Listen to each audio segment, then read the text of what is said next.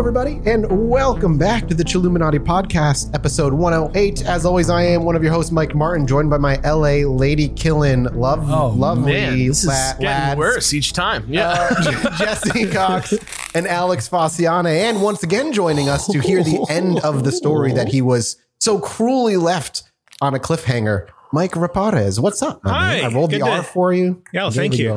Good to be back, you guys. This is going to be fun. I'm very excited to hear the rest of this story. I don't know how they talked you into this. I don't know how they convinced you. Alex must have been a great guest. Yeah, he's always a great guest. Fantastic guest on Video Game Apocalypse, the podcast I regularly host on the LaserTime Network at VideoGameApocalypse.com or LaserTimePodcast.com. Nice. Oh, look at that. Nice. I like that. Good show. We like it here. Smooth plug-in.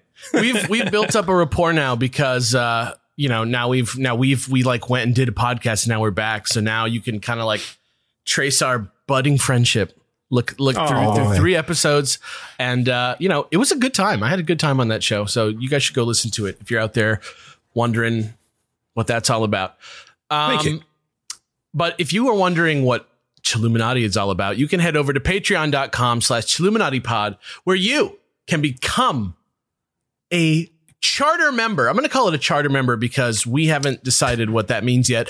You're going to become a charter member of the Chilluminati, where you can support our show at any level that you feel comfortable. And in return, regardless of what level you support us at, there's insane benefits that you guys can grab that go anywhere from art to the warm hug that is a community Discord, to pre-sale on cool things like insane good merch that you like. I mean, can we just be honest? Do we have the best merch in the world? Is it possible? I mean, those poster t-shirts, which then turn into posters, are super sick. Yeah, every single one of them. They're both poster and t-shirt. We'll workshop the name. We'll But we'll work on it. Yeah, but if you want one, head over to patreon.com/ChilluminatiPod, and I'm not going to sell anything else to you guys today. How about that? That's fine. You need to sell us this. I was about to say, you about to sell us a bridge. Okay. Well, I did want to say, just because Michael's here, in case you missed it, the podcast that we were on, we talked about, it's 2021. It's halfway through. It's June. And we talked about the best games of the year so far. So I just really quickly wanted to ping you guys and see what your personal. Are you sure it was June when you recorded that? I mean, yeah, it was. It was the end of June 30th. Yeah. What's the 5th? What day was it? I guess it's been a week. Exactly a week. I mean, All right. Okay. Best video game of 2021. Yeah, what have you guys played that's new this year? That's good. Just because we know each other through video games. That's the four of us. That's our thread. It's very true. What I'm trying to think what came out in 2021. My personal one was Returnal. That was like, we went, the show settled on. Is it a spoiler to say what the show settled on? No, that's fine. Okay, well, the show settled on a game which I know me and Jesse enjoyed, Resident Evil 8. Yes. But I think my personal was Returnal. So I was just interested with you guys. I think Returnal, the biggest problem I have with Returnal, and I don't know if you brought it up on the show, is that I think the game, while giving me all the same vibes Control did and having the exact same, like, oh, this is going to be good, it unfortunately had the problem of, like, I could put 2-3 hours in and end up right the same place I started. That makes any sense. I mean, like, I guess I would have more skill as a player, but I would it was frustrating to put in time and then be like, or worse, put in time, then have to get up and leave and know that you would not be able to, like, come back to right where you were unless you paused and walked. You know what I mean? Yeah.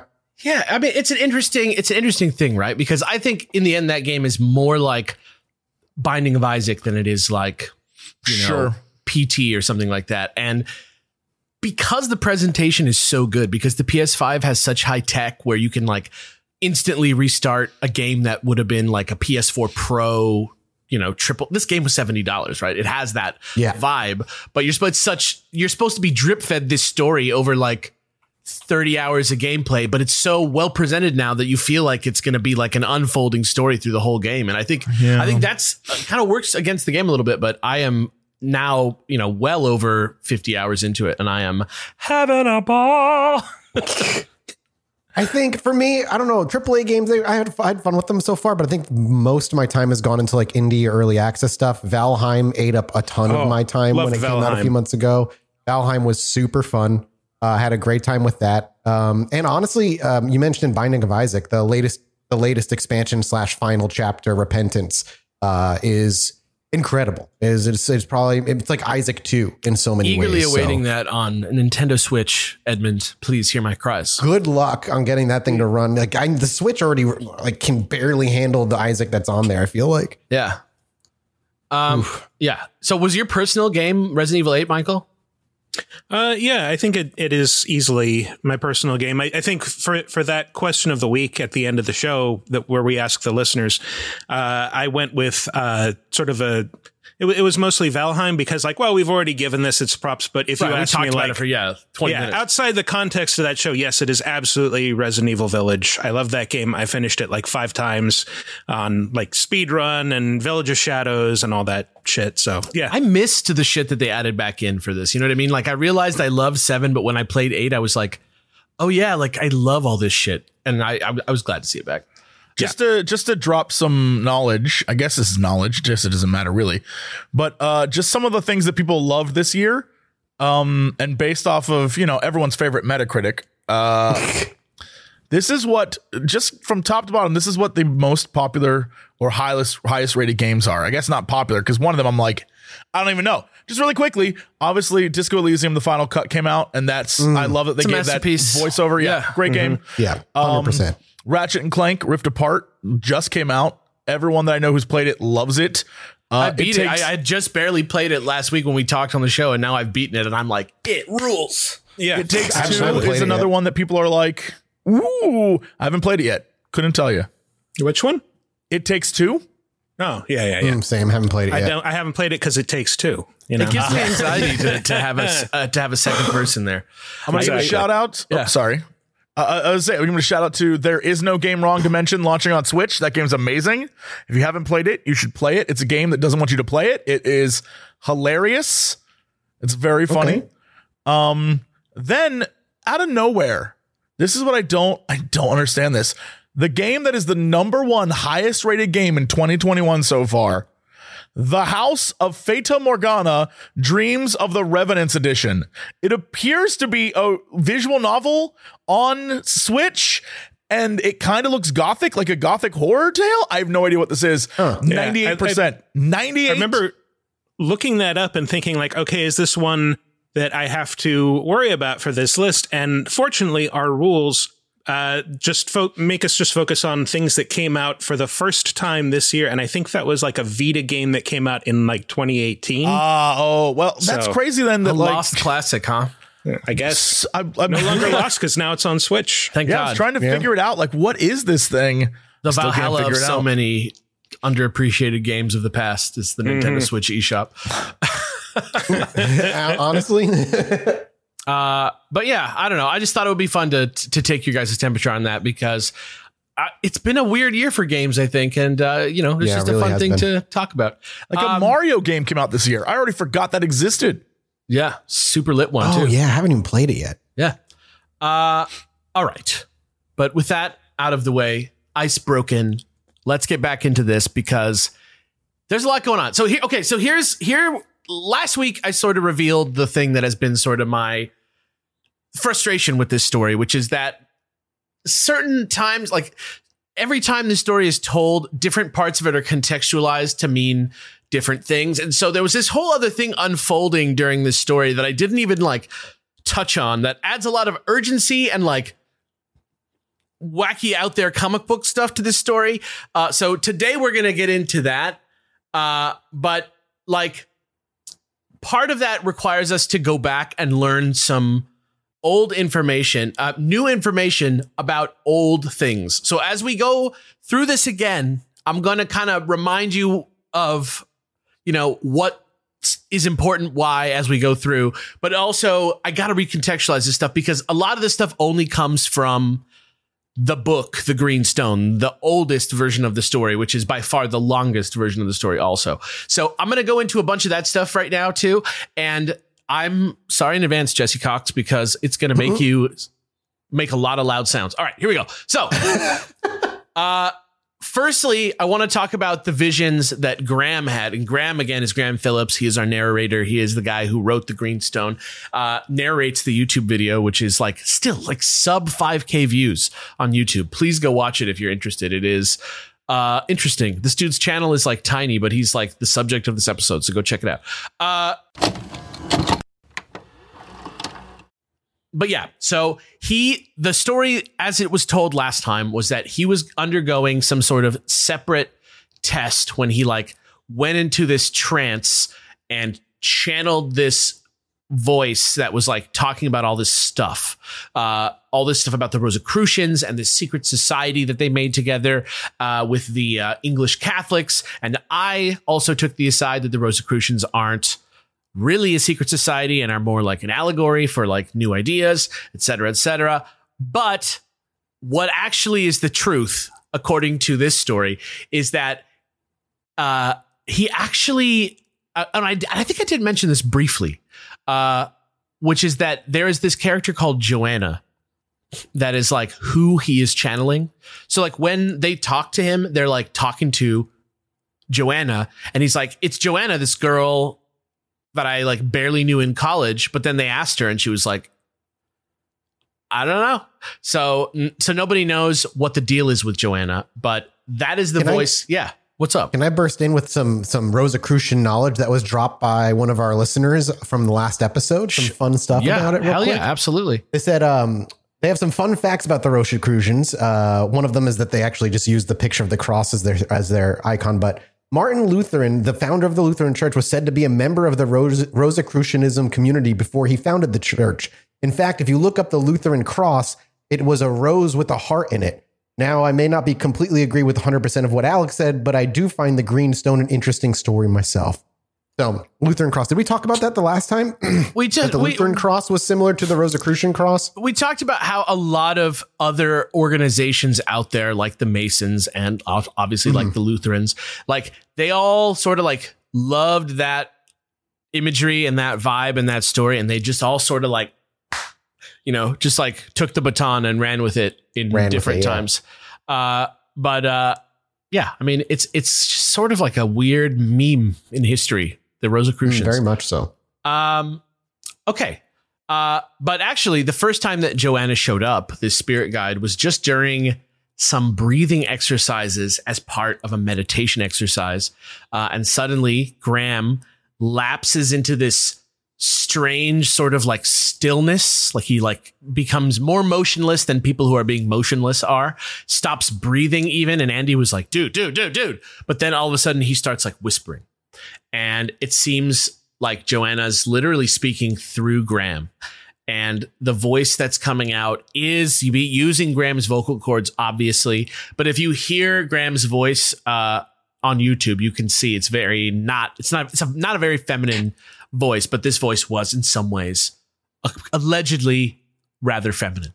And it was warning that all the weird psychic visions that everybody was having was because this important task was coming, and it dated not, like we said last time, just to the 16th or 17th century in Europe, but even further back, even farther away to the 14th century BC, during the rule of a sort of like notoriously offbeat pharaoh, who you may know. And if you do, maybe you can confirm or deny some of these facts. His name was Akhenaten. Though apparently all this was happening, as all this was happening, his partner, Andy, who's the guy who's like the editor of the magazine with him, head researcher, he's recording this with a tape recorder. But when they call it back and like play the sounds back, all that you can hear, instead of what what Andy says, Graham said, all they can hear on the tape is Graham over and over again in a like very loud, clear voice, just going, Akhenaten, Akhenaten, Akhenaten, Akhenaten. So he has this like 15 to 20 minute tape of Graham saying Akhenaten and then just stopping at the end of the tape. So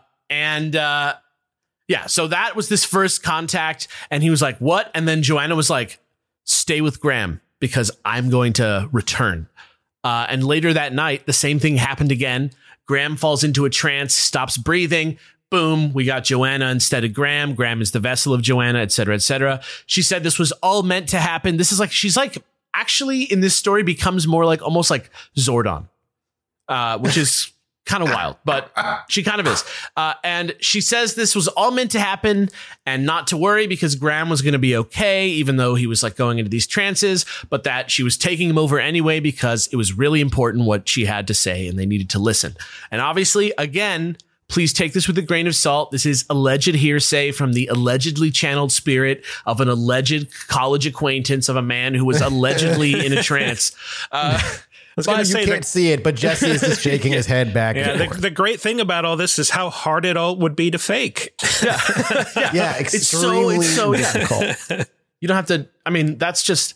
I feel like if you're listening to this show, you know that's the vibe with the Alex Listen, episodes. if you can't trust your friends, why are they friends in the first place? Especially if those friends are ghosts of people that aren't necessarily your friends in real life. Exactly. But okay. We do need this info because this story will resonate with this info. Just gonna drink my coffee and sit here and let this play out. Okay. All right. So here we go. We're going back to ancient Egypt. Back in the 14th century BC, the pharaoh was a pharaoh called Amenhotep IV, who was like young, greenhorn pharaoh, not ready to lead. He was seemingly kind of like trying, a compassionate guy, but maybe just didn't have the experience. It was maybe too much of a sort of like socialite, like a young hot boy socialite prince to have the, experience needed to like make these type of decisions well. Right. Do we know how old he was out of curiosity? Yeah, I'm curious now. I mean, you can look him up. This is Akhenaten. He's a real pharaoh. I'll Google it. What's his name? Akhenaten. Anaksunamun. No, that's from. That's what I wanted to be. That's from the Superior Mummy and films. Imhotep. Imhotep. No. Okay. So he's real. We'll get into that real. Actually, because he is kind of an interesting cat. But apparently word about Akhenaten gets out in the ancient world. And he wasn't even 20. Yeah, he was a young boy, but that's like middle-aged in ancient Egypt. So do with that information what you will. Like so many pharaohs were like 10 and then they just have like the pharaoh's gang posse that would like run shit instead of them because, Egypt was crazy. The idea that there was a civilization going on that was like comparable to ours in like a lot of ways in that long ago is like mind blowing to me. But anyway, because word got out about Akhenaten. Oh, sorry. I was wrong. He ruled for under 20 years. He was 40 years old when he died. Okay. Yeah. So at the end, he was 40. So just do with that information what you will. But yeah. So word gets out. The ancient megalithic people of Britain and Northern Europe, like the people that made Stonehenge, those types of, that's what a megalith is like a big ass piece of rock that they made. They saw Amenhotep IV and they believed in his potential and they saw that their place in this world was done, like the elves of Middle Earth. They saw that they were like on their way out, but they had all this dangerous knowledge that they thought could fall into the wrong hands and be used for ill. And they needed to trust this knowledge with somebody. And so they decided to travel the Middle East and share it with Amenhotep. And again, Joanna is saying all of this, the ghost of a friend of a man. So again, this is not from the history books. Incredibly reliable. I trust you, dude. You don't have to convince me. So upon receiving this knowledge, allegedly Amenhotep becomes extremely enlightened in his own mind, changes his name. This is when he changes his name to Akhenaten, founds a new monotheistic religion for Egypt, which is an extremely unpopular move. It splits Egypt in half. He freaks out. He's like got his own little world around him. He builds a new city and moves all his shit over there to be the new capital of Egypt. It's totally insane. Everybody is alienated from him who he's trying to rule. He like changed the art of the entire kingdom. Like if you look at art from Akhenaten's rule, he like made everything sort of like bulbous. People even like theorized that he was sort of like he had some sort of deformity, physical deformity that he was like pushing onto people or something, or he had some sort of condition that rendered him, just a different form than most people were. And so he tried to establish that as the standard of beauty for the kingdom. So people just fucking hated this guy. And he died, and then literally they erased his name from history, chiseled his face off of everything. I saw an exhibit one time at the LA Science Center that was every single artifact that there is about him. Super fucking interesting shit. But yeah, that's cool. He was extremely Egypt. hated. You want to know the best, speaking of how hated he was, you want to know the best fact about this? The famed boy pharaoh, Tutankhamun, was originally named after him, but hated so much that he changed his name. I get it. Wow. Yeah. I believe it was Tutankhamun or something like that. Literally named after this dude. And then it was such a hated thing that they changed his name. It's like people that are named Adolf and shit. They're like, Yeah. yeah. This guy was so disliked in Egypt that they were like, nah. They like Alex said, they tore down all of his statues. They removed him from history. Yeah, he got X'd by everyone.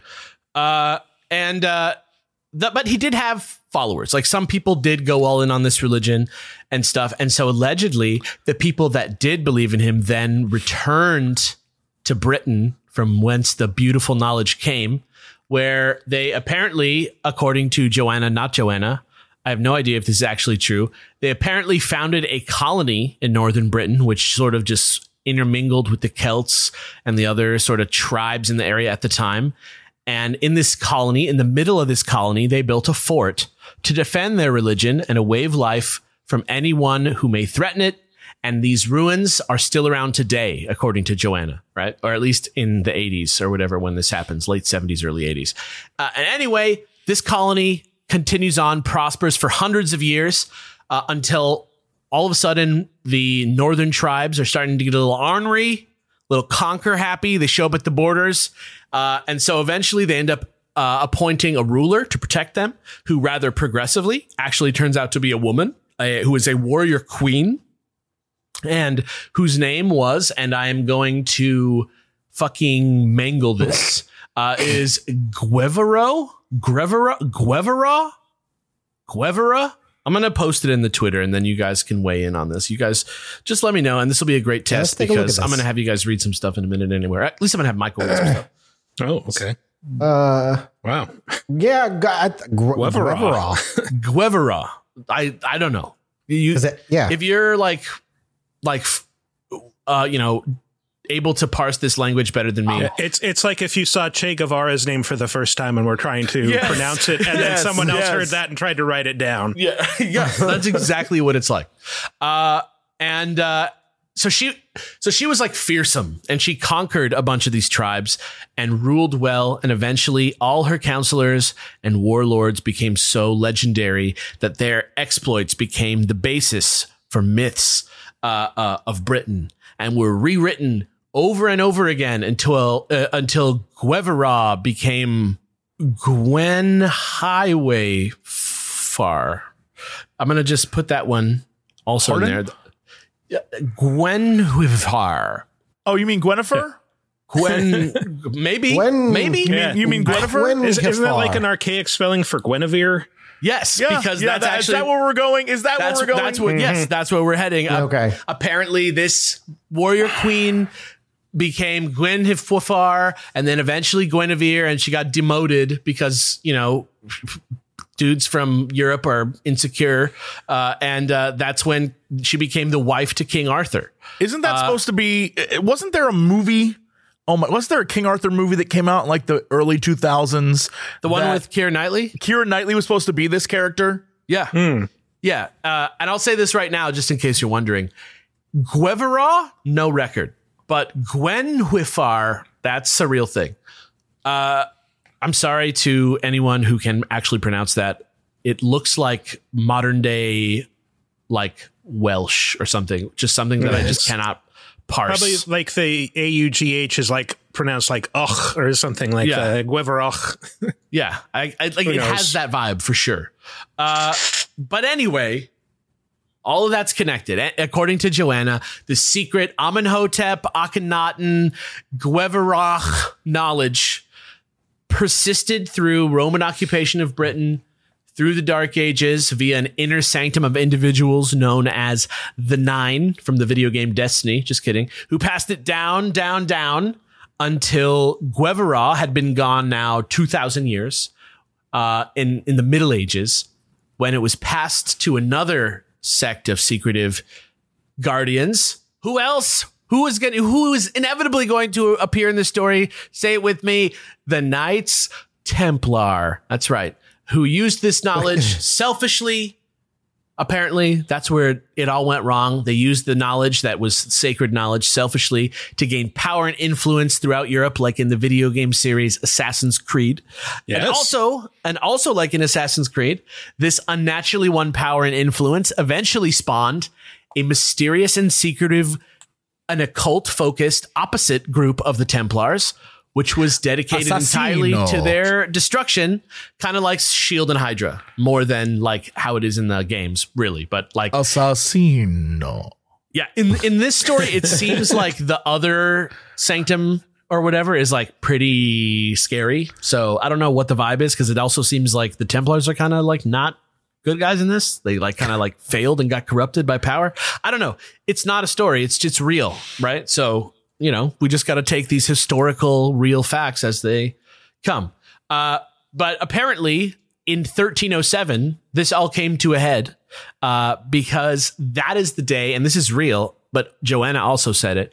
October 13th, 1307, all the Templar leadership was like arrested and destroyed in Paris or something. Like it was like a great like Game of Thrones style moment. That was basically because the Pope, it was when the religion had split, if I remember correctly, and the Pope basically wanted all their money and told them that they were doing like the publicly said that they were doing shit that we hear today, baby eating, that kind of thing. And that was their justification for wiping them out. Yeah.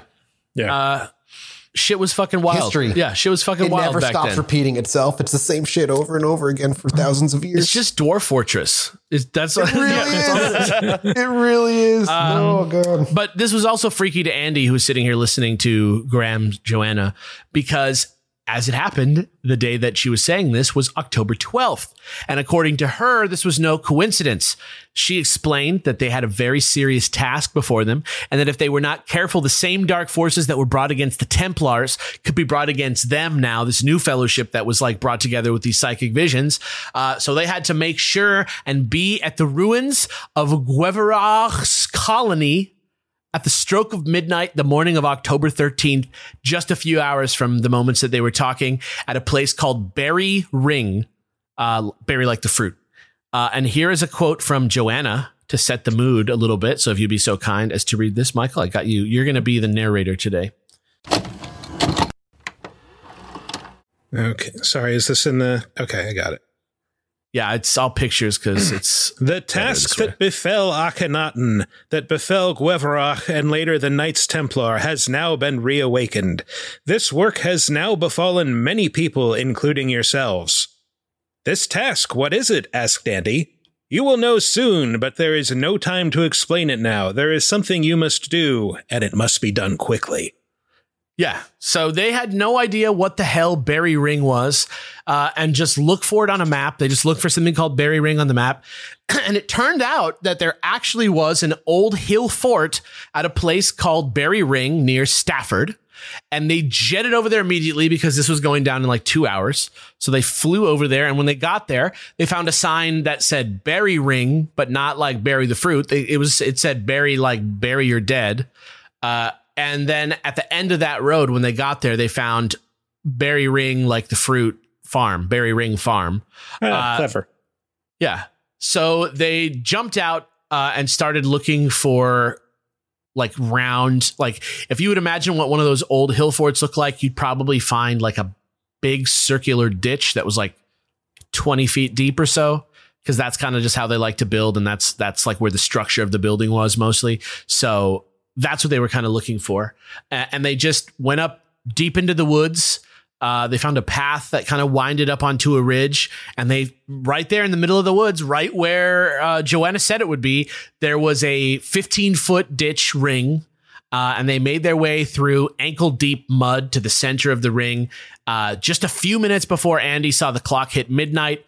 And then right at midnight, they looked into the sky. They were compelled to look into the sky, and both of them got overcome with the extreme feeling of something being wrong and scary, and they couldn't move or react for 15 minutes. They just stood there in silence, in feeling really, really, really bad for 15 minutes, and then immediately they both were like out of it at the same time, and the feeling stopped, and they walked back to the car.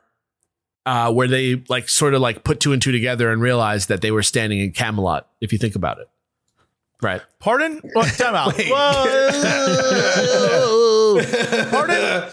Well, if you think about it, I'm thinking real hard. If Guevarach's colony is the home of the Arthur legend, this lost colony that they built and is based on this unholy, holy Egypt knowledge.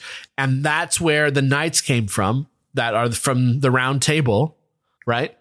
Then obviously they were standing in the ruins of whatever the real version of Camelot was. Like, I mean, you know, maybe I see what you're saying, Camelot isn't real as it was in King Arthur, but whatever real thing became Camelot in the legends, they realized that according to Joanna's knowledge, that's where they were standing. Yeah. So that's what happened. 2 days later, I can't believe you went, yeah, so that's what happened. What else am I supposed to do? I mean, all right. Yeah. Yeah. I'm just the reporter. Okay. I'm just coming back. I didn't write this. That's bringing us the truth. Mm-hmm. I'm just the investigative journalist who's turning in perfect peer-reviewed info here. Hey, Jonah Jameson. Yeah. Okay. 2 days pass. Graham channels Joanna, not Joanna again. This time, she says that along with the knowledge that the megalithic people have passed on to Akhenaten and eventually Camelot, which again was meant to be diametrically against this other like weird opposite energy that was like coming or whatever, right? Maybe they sent out colonies at the same time America got its Egyptian colony. Yeah, it's possible. Maybe. That's possible. When they built their M16 horde in the Grand Canyon. That's just a lone U.S. guard. That was an episode for another day, Michael. All right. So they this time Joanna says not only was it knowledge, it was a artifact that had the power, and this artifact was a green stone which was called the Mianaya stone. Now, this gets frustrating for me because in the various versions of the story, the drama of the story is based around whether or not they know about this and when information is revealed to them, right? And so if we're following this version of the story, which I have put together from all the versions of the story based on what has to be true, it means that going into this last episode, they already knew that they were looking for a green stone and that it was called the Mianaya stone way before they found the stone, which is a totally different story than the one that was told last week. So I kind of had to like separate these two storylines out because I think that we're here now. I think we're getting the most accurate version of the story that we can get now. But for last week's story to make sense, we had to have that information. And for this week's story to make sense, we need to have this information.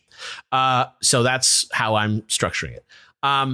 But it doesn't mean that both aren't true or are true. They don't cancel each other out. It's just a question of like drama. What? It's just a question of drama. All right, I'm gonna look at this as a drama from now on and not fact. I mean, it's whatever hearsay is, right? It's not fact, like even a police officer would agree. This is whatever hearsay is. Okay. Yeah. All right. So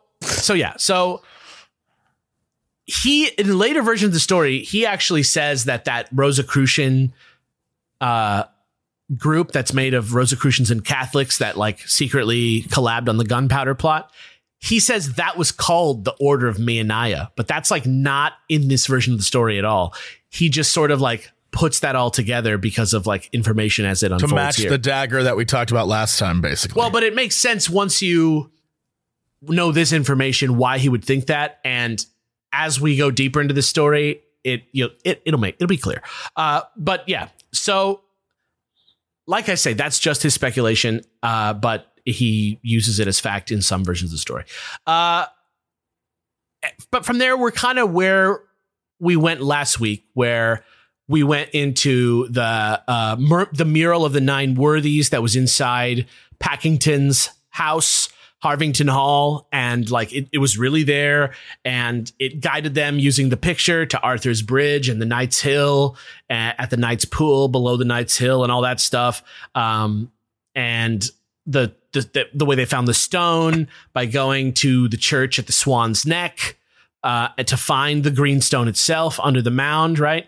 But because of this weird branching path in this story, I sort of kind of smoothed over the Swan's Neck aspect of this and just sort of gave you the final reasoning that they landed on. So to catch up with ourselves and to get into why this story is totally insane, I'm going to step back to when they found the sword again. And then we're going to go deeper into how they actually went from sword to stone, because I think that's really important to this and makes for a great, if this should be a movie. All right. Anyway, here is the clearest version of what follows from here on out. And it is from the book, The Greenstone. This is the actual most firsthand account that there is. So last week we talked about Marion Sunderland having a vision of the sword sitting on a slab. Remember this person? She was having these psychic visions. She saw the sword, and then when they went to go find it, it was there. But once they did find the sword, after that, Marion didn't have a vision, but her daughter Gaynor had a vision, which happened the same night that they found the sword, very far from each other. But they were finding the sword, she had this vision, and her vision was of a man in old-fashioned clothes who was running through the forest, jumping over stuff, madly looking around, holding something, and then he comes to a bridge, and then he hides something in the foundations of the bridge, right? So obviously, after finding the sword, they sort of figure, maybe this was a vision that she had of Humphrey Packington himself, hiding the sword and planting the clues for them. They call it Packington logic all the time. The sort of old timey puzzle vibe that people have that somehow it works, but it's a rhyme that leads to a specific location. So they think that's what it is. But as they're sitting there and they're listening to Marion and Gaynor talking about this vision, Marion suddenly gets overcome and starts to focus up into the sky a little bit from inside her house. And she says, "There's something here. Can't you feel it?" And she goes into a trance. And here's another passage from The Greenstone for Michael to read. I'm just going to drop it right into the chat. There it is. Those pesky random trances. Her eyes opened wide and stared at them. For some minutes, she spoke without faltering, addressing them directly and by name, but allowing no time for any replies. There was much they and others would be called upon to do, she said. Those who were to find and possess the stone were to prepare for a task to oppose a force beyond their capabilities to understand fully. "Who are you?" Graham urged. The voice did not reply. "Do you know where the stone is?" Still, she did not reply. "Can you tell us why we have been called upon to do this?" "I can only tell you this," she said slowly. "The seeds of destruction lie within." What the fuck is this? This Power Rangers ass That's you must something fight a force beyond your understanding, and the power lies within this green stone. Yeah. Yeah, right. God damn. So they feel like it's a warning of some kind. It obviously, I mentioned just the seeds of destruction bit last week, I think briefly, but they're worried now. They don't know what's going on. They're talking about it. They're trying to be go, hey, can you get in another trance, please? Can we talk? Can we ask some more about this? And she's like, I can't just turn it off and on. It's not like a switch thing. And they try for hours, and then suddenly it just happens. So here is a little bit more stuff. It's in little 2 parts right there. Okay. Go ahead and give that a little read. "Nothing," she said. "I'm sorry, but it doesn't seem to work as simply as that." She closed her eyes again, attempting to clear her mind. Yes, there is something, she began. I can see something. I can see something now. It's a horse, a white horse, and something else I can't make out. She shielded her eyes with the palms of her hands. Yes, she half shouted. It's a row of trees, an avenue over there, she indicated with her hand, stretching away. There's an old track between them and water. It's near water. She suddenly gasped. It's here, I'm sure of it. The stone, it's here. Yeah. So incredible. So they have some factual clues, some stuff that they're imagining, and they have Marion's vision of this place by the water, and then they have that vision that Gaynor had of the guy running, hiding the sword, and then putting the stone wherever he put it to, right? So that's what's now going on. But they're starting to get worried that maybe they're messing with like some type of witchcraft or something. And these people, again, run Parasearch magazine, which is like believers. You know what I mean? Like, it's very much like, we're ready to believe you. Right. So they're taking the witchcraft element very seriously, and they decide to do a little research into like witchcraft in the area to see what's going on. And they found a magazine article about a witchcraft related murder that happened on Valentine's Day in 1945, which was less than 50 years ago at the time. And it was, which again was 1980-ish. And it was about some dude called Charles Walton, who was found dead in the county of Warwickshire, pinned to the ground by his own pitchfork and with a crucifix cut into his throat. Everybody thought he was murdered ritualistically by witches. It was totally unsolved. But reading into that, they freaked out because they saw that the place where the body was found was called Meon Hill, like Meon Hill. And again, that was also written on the sword, Meoniah for Mary. So they were like, we got to get to this hill.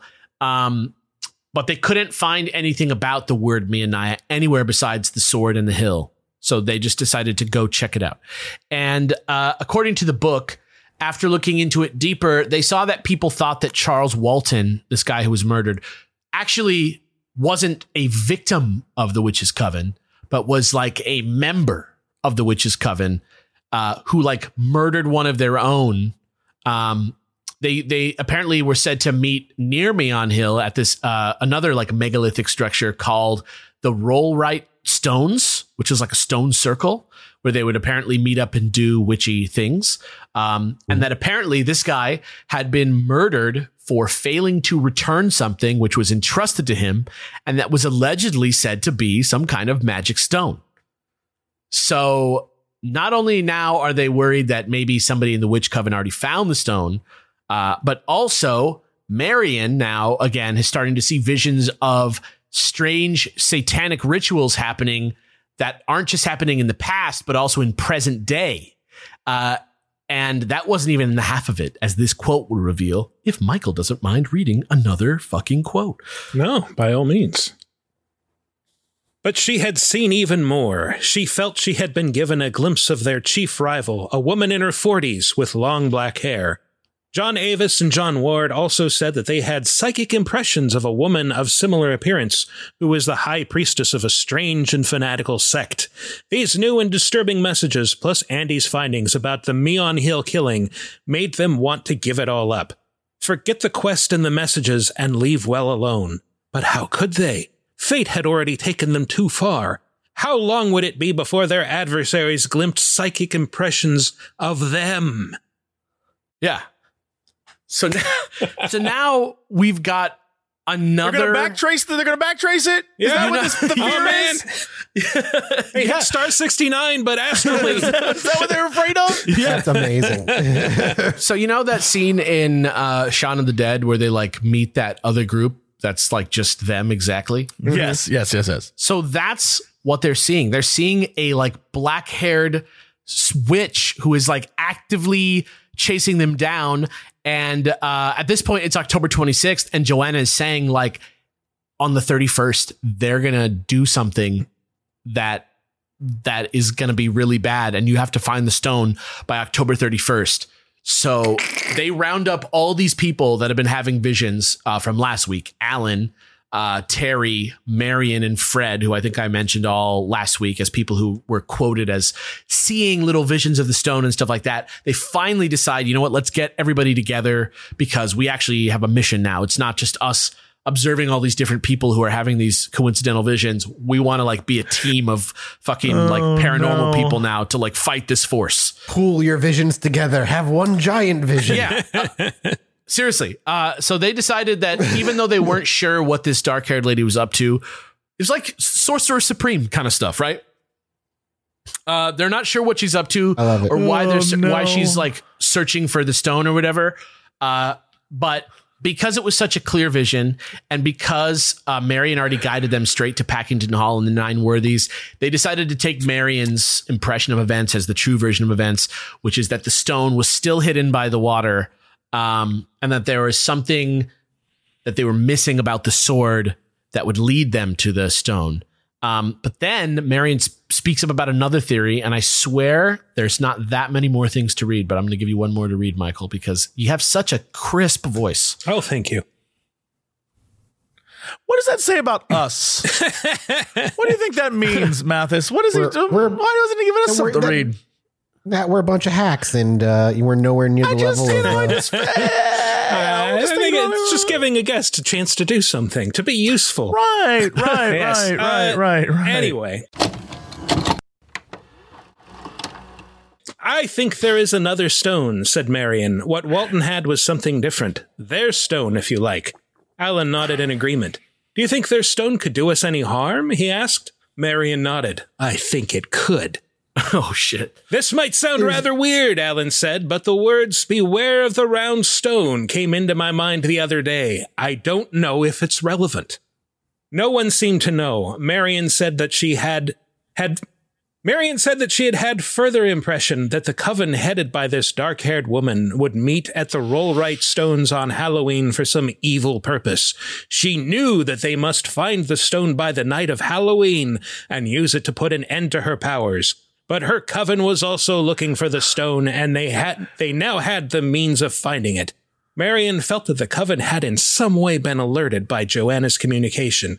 Perhaps it was for this reason that Joanna had not been able to tell them where the sword was hidden. Instead, she could only alert them to the clues to set them on the right path.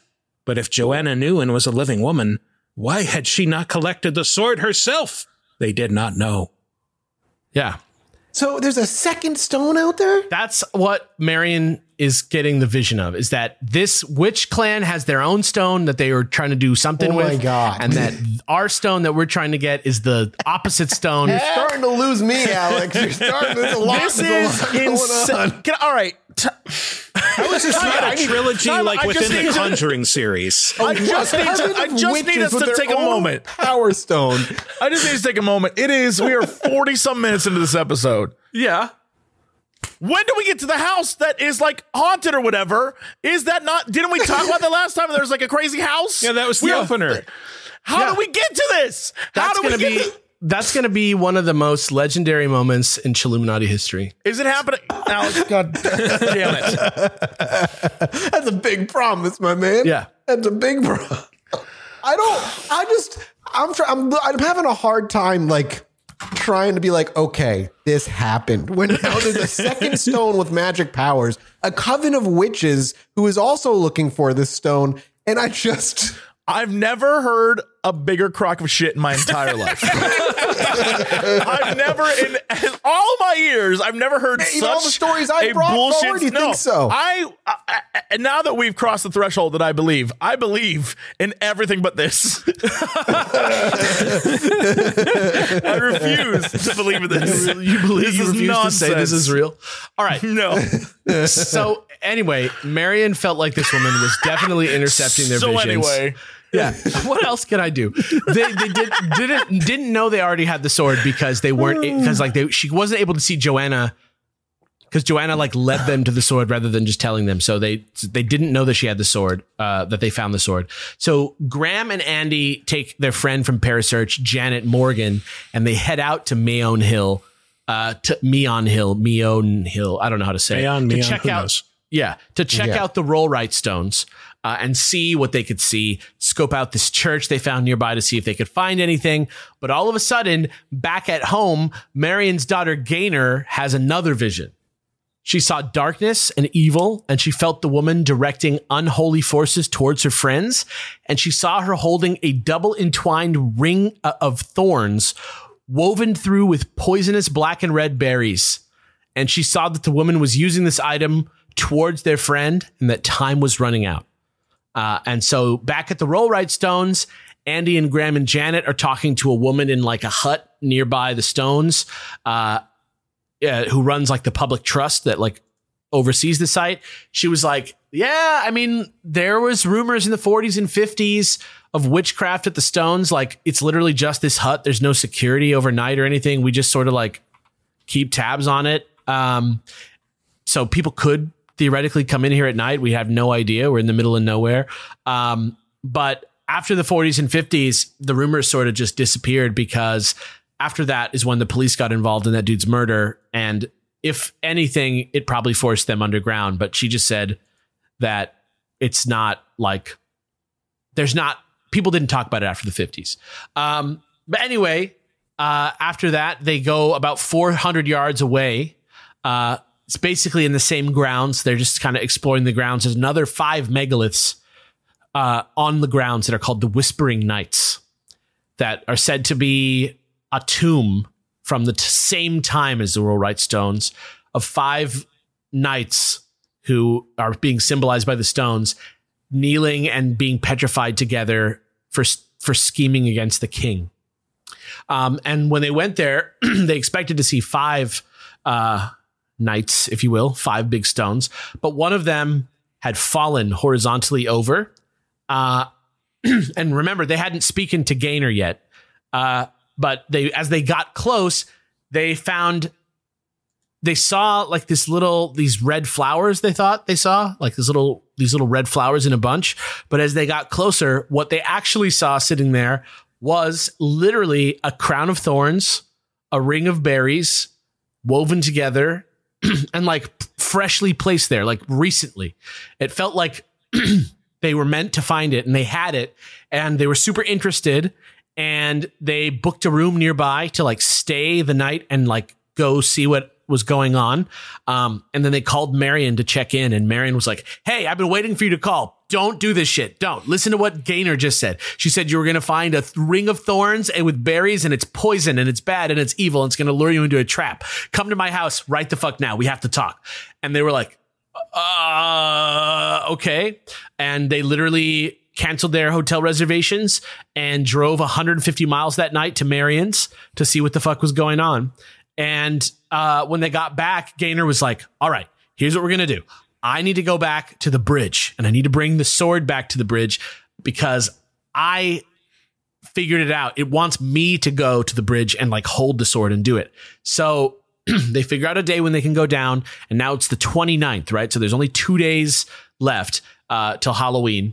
They bring the sword back to the bridge with Gaynor, and she takes it and she stands above the bridge, and she begins to like rotate slowly, holding the sword like a divining rod and like rotating. And then she stops and she points and she says, over that way, there's a ruin that we need to go to right now. And it just like is. Did she feel it like vibrate, or she was feeling it? She said she was feeling like some sort of like she was using her ESP. Like a pole? Yeah, she was using her ESP. Instinctively knew that she needed to kneel by the cliff's edge holding the white crystal until the whirlwind came along. Yeah, exactly. A full 3 minutes. And basically that's they're a like, very good joke. Thank you. Nerds out there are all like, that was a good ass joke. That was a good ass joke. Yeah. So they walk out like about a mile or so in that direction, and they find a Gothic castle with 2 turrets that's like totally ruined and just like crumbling. And a girl shows up on a horse while they're investigating the tower and talks to Marion. And Marion says that the girl told them, and the girl just took off. The girl said, oh, hey, what's up? Oh, this castle? Oh, no, it's actually not that old. It's actually from the 18th century. it wasn't old enough to be where the stone was. Like, it wasn't around when Packington did his ride or whatever. But Marion saw that the girl was riding a white horse, like in her vision. And so she was like, I must be in the right place. And she told them that they were onto something. And Gaynor goes into the tower because she feels she's being called there. And when she gets inside, something super weird happens. Halfway up the tower, she's with everybody. She's with Graham and Andy, and they're all making their way up this turret that's like kind of scary because it's a little dilapidated. And they start to hear like insane crashing sounds and thuds. And nobody really sees anything, but like little bits of rock are like falling on them, and they hear like big flapping sounds and like big thumping and stuff. And everybody there agreed that it sounded like there was a big ass bird, like a insanely large, like rock sized bird, flapping around in the attic of this turret before like flying out the window. And they got up there and there was just nothing there. And they were just like, what the fuck was just in here? And morale was low, and they were empty handed after the giant bird encounter. And all Marion can think about was that in her dreams, the Mary Queen of Scots, sometimes referred to as the Swan. And there's 2 days left. And so that's all they had, was this idea that there was a swan. And Gaynor was frustrated because she felt like she was meant to get something from this. But it wasn't until later, when Graham was asking her about her dream some more, trying to get her to regress to get some more info about the old fashioned guy running through the woods, trying to like relive that dream, that they got focused on the idea of river basins, because Marion was like, it's by water. So she was like, okay, I can see it. It's like a river basin. So they like figured that out. And then they were like, all right, there's only 2 rivers that are anywhere nearby, the Severn and the Avon. And the Severn is like straight, so it doesn't really have the features that they're looking for from the vision. And it doesn't have marshlands, which is like where this guy is running through, right? That's like the main key thing, is that she can like see it. So she's like, well, anywhere along this river, is there anything like this? No. But on the Avon, there was. And that is how they found, from last time, the idea of the Swan's Neck, and the fact that Mary Queen of Scots is somehow related to the Swan's Neck, according to Marion. And the fact that there was that second star in the Swan constellation Cygnus that was like representative of new knowledge in the Swan's Neck somehow converged and made them check out the Swan's Neck, where they then eventually, like I described last week, found the stone, right? But because now that we have context about this, and I've now decided that the coven that is chasing them is worth mentioning for the drama of the story. Like, the context of this was that they knew where to look. And then they were like, well, what the fuck should we do? If these guys can fucking see us, like, how can we do this? So they went and they like dug for the stone in the area, and they kept digging holes, like many holes, and checking the holes.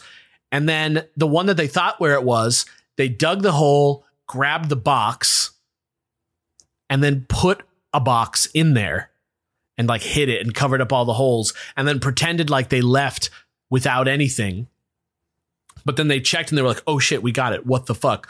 And then somebody had the idea of like, okay, if they're chasing us, we'll go back to the place where we were digging, pretend like we're still looking for it.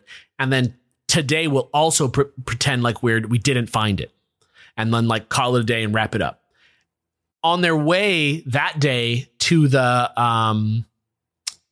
river, a little white Ford Escort pulls out with these 2 guys in it, and is following them around all the way for like a while. And then it like turns off at a point, and then they go down to the dig site. So they were like, they thought they were being paranoid, and they go down to the dig site and start digging and pretending like they're looking for the stone. And then about halfway through the day, they look up and they realize that the Ford Escort that was following them earlier is like parked up on a hill, and the 2 guys are just out looking at them, watching them. And it's like, now it's like one day to go or whatever, or it's like the night of the midnight's about to roll around. They're freaking out. And so I don't know if they were being paranoid or what. I don't know if there really was somebody watching them. But apparently they were able to throw them off the scent. The midnight ceremony is 2 hours away. They arrive at Marion's house just in time with the stone. Everybody's like, holy shit, the stone is fucking real. Like, I cannot believe that there's really a stone. And then I'm going to give Michael, like, this is like the grand finale of the story right now. Okay. We're going to tell you everything that happens. So I'm going to drop these in. There's going to be 4 of them, but this is a big one. All right. At midnight, as they passed the stone round, they all felt a strange vibration coming from it, a sensation almost of warmth. Marion took the stone. She now knew what had to be done, although she could not explain it to the others. As she held the Meonia stone in her hand, she felt it almost growing, pulsating with energy. She felt a mysterious sensation as she lay back in her chair. All she wanted to do was close her eyes, to sleep. She told them to sit round her in a semicircle and remain quiet. She was no longer in the room. The stone seemed to vibrate. She felt a cold, biting wind on her face. Then there was darkness. She was standing among trees, and she could hear the wind through their leaves. I'm sorry, I've lost my place here. Okay. Then she heard voices, chanting voices, next to the fire, crackling in the light, burning wood, heavy smoke. She saw them, a huge circle of gray-robed and hooded figures around the fire, inside the ring of stones. The flames cast long shadows around them. A single black-robed figure stepped forward to the fire, a woman with long black hair. It was she, the leader! The woman threw back her arms and head, shouting aloud into the night. The coven responded. She chanted again, reaching out, stretching and clawing at the sky like a cat. Light, a sickly orange light, tore away the darkness above her. She shrieked in ecstasy. The coven chanted in response. Marion knew that the force of pure evil would manifest through the woman in physical form. She felt the stone pulsating, throbbing in her hand. A shape began to form in the orange light, a huge winged mass. Then came a cry of triumph from the manifestation. The woman screamed, her cries merging with the demons. Second. The stone burned into Marion's hand. She had to stop it. Use the stone. She felt the power growing within her, her spirit body overflowing with energy. Concentrating her entire force of will against the fiery abomination, she felt an immense shock jar her body. It was turning on her. There followed a brief moment of struggle. It was too powerful. It could overcome all that was directed towards it. She knew she could not destroy the evil by force. It thrived on such actions. She must return its own malefic intent. Use the stone to reflect its power. Light burst round Marion as she held the stone before her. The abomination recoiled. Enveloped in an intense whiteness, it gave a final embittered cry and was gone. The woman sank to her knees, bathed in white light. Then she ran in terror. The power of the witch coven and their priestess was at last broken. The demon was gone. Marion woke from the strange sleep and blinked up at them. She relaxed and smiled. "It's all over," she said, sighing with exhaustion. "We've won. We have done it. We've won. Now we can rest." The Force had lost its power over the Warwickshire coven. That night, they all believed the evil had finally been destroyed. But in reality, it had lost only the first battle. Now it had an advantage, for at last it was aware of its opponents. And this is where the story ends. Oh. The end of the saga of the Green Stone. Book 1 ends here. There is more to this story. There is the question of how the Parasearch headquarters was left empty. But also, Andy has written a book about this called The Seventh Sword, and there is a whole other side of this story that is yet to be told. But this saga has wrapped up the story of the evil witches that were trying to destroy the world with their own stone. And I want to direct your guys' attention back to one thing that's going to make this come all full circle. It's going to blow your mind. Ready? So you would say that Marion at first followed her impulse to destroy stone with stone, overpowering one stone with the other stone. But then she realized that it was really that she needed to use her stone to reflect the power of the other stone to defeat the demon. not giving in to her initial impulses, right? Okay. And I think that's what was meant by the seeds of destruction lie within. I see. Okay. Yeah. All right. So this is like when someone Can we talk about the Victorian house though? You have teased us, and there's no payoff. No payoff about What do you this mean? That Victorian was house. an epic payoff. That was a huge magic you versus magic literally were like climax. this would be like if we started a movie and it was like, this ancient house, some shit went down, and you'll definitely find out about it in the third movie. The hell with this story. It is literally like it's like you're a spaceman who came to Earth, read us Harry Potter, Yeah. and as it was like nonfiction. You were like, and then Harry Potter fought Voldemort on the school grounds. Through the power of familial love, he defeated Voldemort and saved his friends. That's how you read this to us. Yeah, this but was crazy, Alex. The reason it's frustrating though, because I do want to just say it's nonsense, right? I just want to say it's total nonsense because it's so ridiculous. Because it is. But at the center of this, there is a real artifact they found hidden in a real place, and a real mural on an unknown mural that they literally, it was just uncovered when they found it. It was like behind wood. You know what I mean? And it led them to where they needed to go. And the stone was real and was there and was checked. You know what I mean? Like, all right. That's there the is thing there is no story in the nonfiction cat. There's like no historical story that ends with, that night, they believed all the evil had finally been destroyed. But in reality, it had lost only the first battle. Now it had an advantage. For at last, it was aware of its opponents. Their like League of Extraordinary Gentlemen. That's never been written in a history book or any type of science book. That's maybe never more been people written. would be into the Bible if it was written like this. Did you ever think about that? Was like, wait, yes, Alex, I need help. I need Little did closure. Aaron Where did the Brockovich house know. come from? Sorry. right? Yeah. Where did the house come from? Like what was with the house? is the headquarters of Parasearch. And they don't know why it fell apart. there's like a Ghostbusters 2 to this story that's like a separate story Oh my God. about a different Oh God. situation. I can't believe you punked us again. You didn't punk you literally again. said, I'll resolve it next episode. You got we Star brought Wars, back The our Return of the very Jedi. special guest. We brought back our very, and then you punked us again. This is blown away. This is the end of the movie. What do you mean? The green stone, it's done. We got it. I feel almost, unless the payoff is amazing, I almost feel like the way I felt after watching the first Lord of the Rings movie when I was like, wait, that's it? They just walk off? That's it?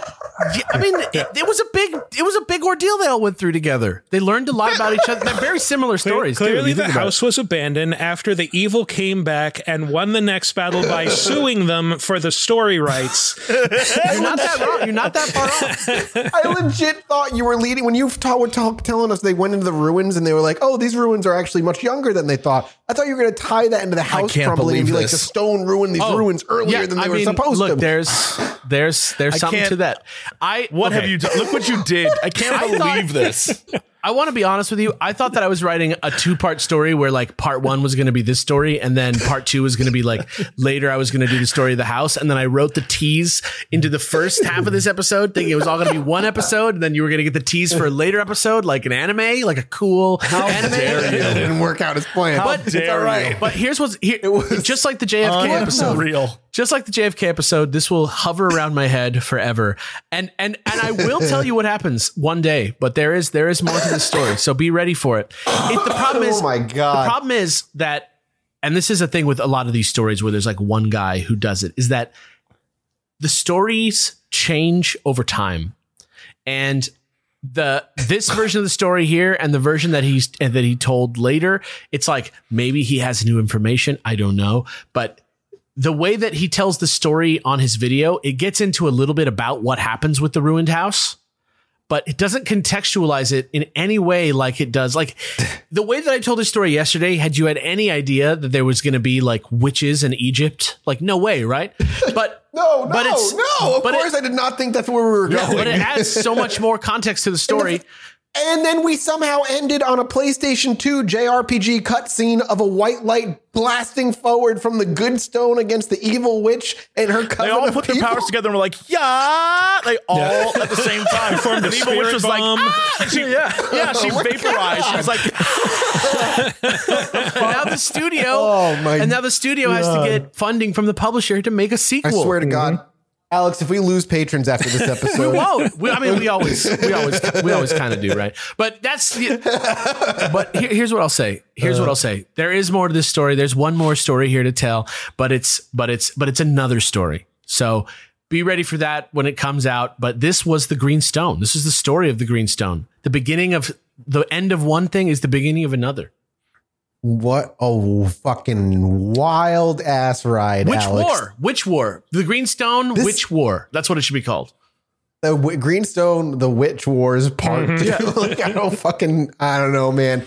Alex, Jesse, is this the most insane thing Alex has ever done on the show? I have never hated something Alex has done ever. I've always been like, well, that was fun. That was a fun little adventure. This is again, the way you describe this, the way these quotes were read are like you literally found Harry Potter and were like, guys, I found this ancient story. Like a novel. From the 90s, because it is a novel. I don't think this is real. I think you are telling us what a novel told you. I think this is a novel and you're reading it like you found Harry Potter and you're just like, there were wizards. Did you know that in the 90s in England there were wizards? They found the sword. It's in the news. It's real. Oh, there were witches, You can go see this. You can go see the sword at John Dee's house. Go check it out. Somebody on the show. Prove to me it's real. Go to John Dee's home. Check it out at the museum, please. There are fantasy books that include, like, there are many King Arthur books. So many of them. Yeah, there are plenty of fantasy books that include real things. I'm just saying, I feel like you were like, hey, I'm basing off this book, and I feel like you found a book, and we're like, this has to be real. And it was just like, I made it up. I don't know. Oh my God. I am blown away. We still didn't even get to the house. The whole point was I was like, why is this house falling apart? And you're like, don't worry, I'll tell you. And you still haven't. But we did get the witch war. The witch was defeated. The dark-haired lady. Good. And she tried those character development. She grew. Alex, you said in this episode that the Victorian house is going to be the greatest twist anybody's ever seen. We didn't even get to it. How big a twist is that? An unexpected twist, to be sure. Oh my God. Extreme twist. Yeah, I would classify this as creative nonfiction. Extremely creative nonfiction. Extraordinarily wide. Anyway, this is my game of the year so far in 2021. The Witch War fucking episode. Yeah, we definitely got played. That's for sure. Oh my God, Alex, fucking thank you for that. I don't even know what to think. Yeah, I don't know if I'm disappointed. Blown away. Me neither. Like, I don't know. Mike, thank you so much for coming along. You know what? Like, when we eventually wrap the story up, we would love to have you back on. Because you deserve to know just as much as we do as to what happened to that Victorian You know when someone household. leaves a knife at a house so that they have a way of coming back to the house to like hang out again? A knife? A knife, sure, yeah, all the time. Yeah, or a spoon, or a pot, a piece of silverware, a Tupperware. Sure, man. You know? Oh, hey, can I come back over? I left my murder weapon there. Yeah, exactly. Well, you're leaving your green stone here in the key to a Victorian home that we will one day learn the story of. We'll see when that is. I want to make a CCU so that the Chilluminati has like lore. I'm gonna eventually. Is that what this is? Eventually, I'm just gonna do one, and I'm gonna be the one who's written it, and it's gonna be the greatest thing that ever happened. And I will be there to pee on your parade. I'm gonna let you know. I will stop that. I'm gonna rain all over it, my friend. I can't believe this. How dare you? How dare you? They reflected the stone. I am so mad. They saved the world.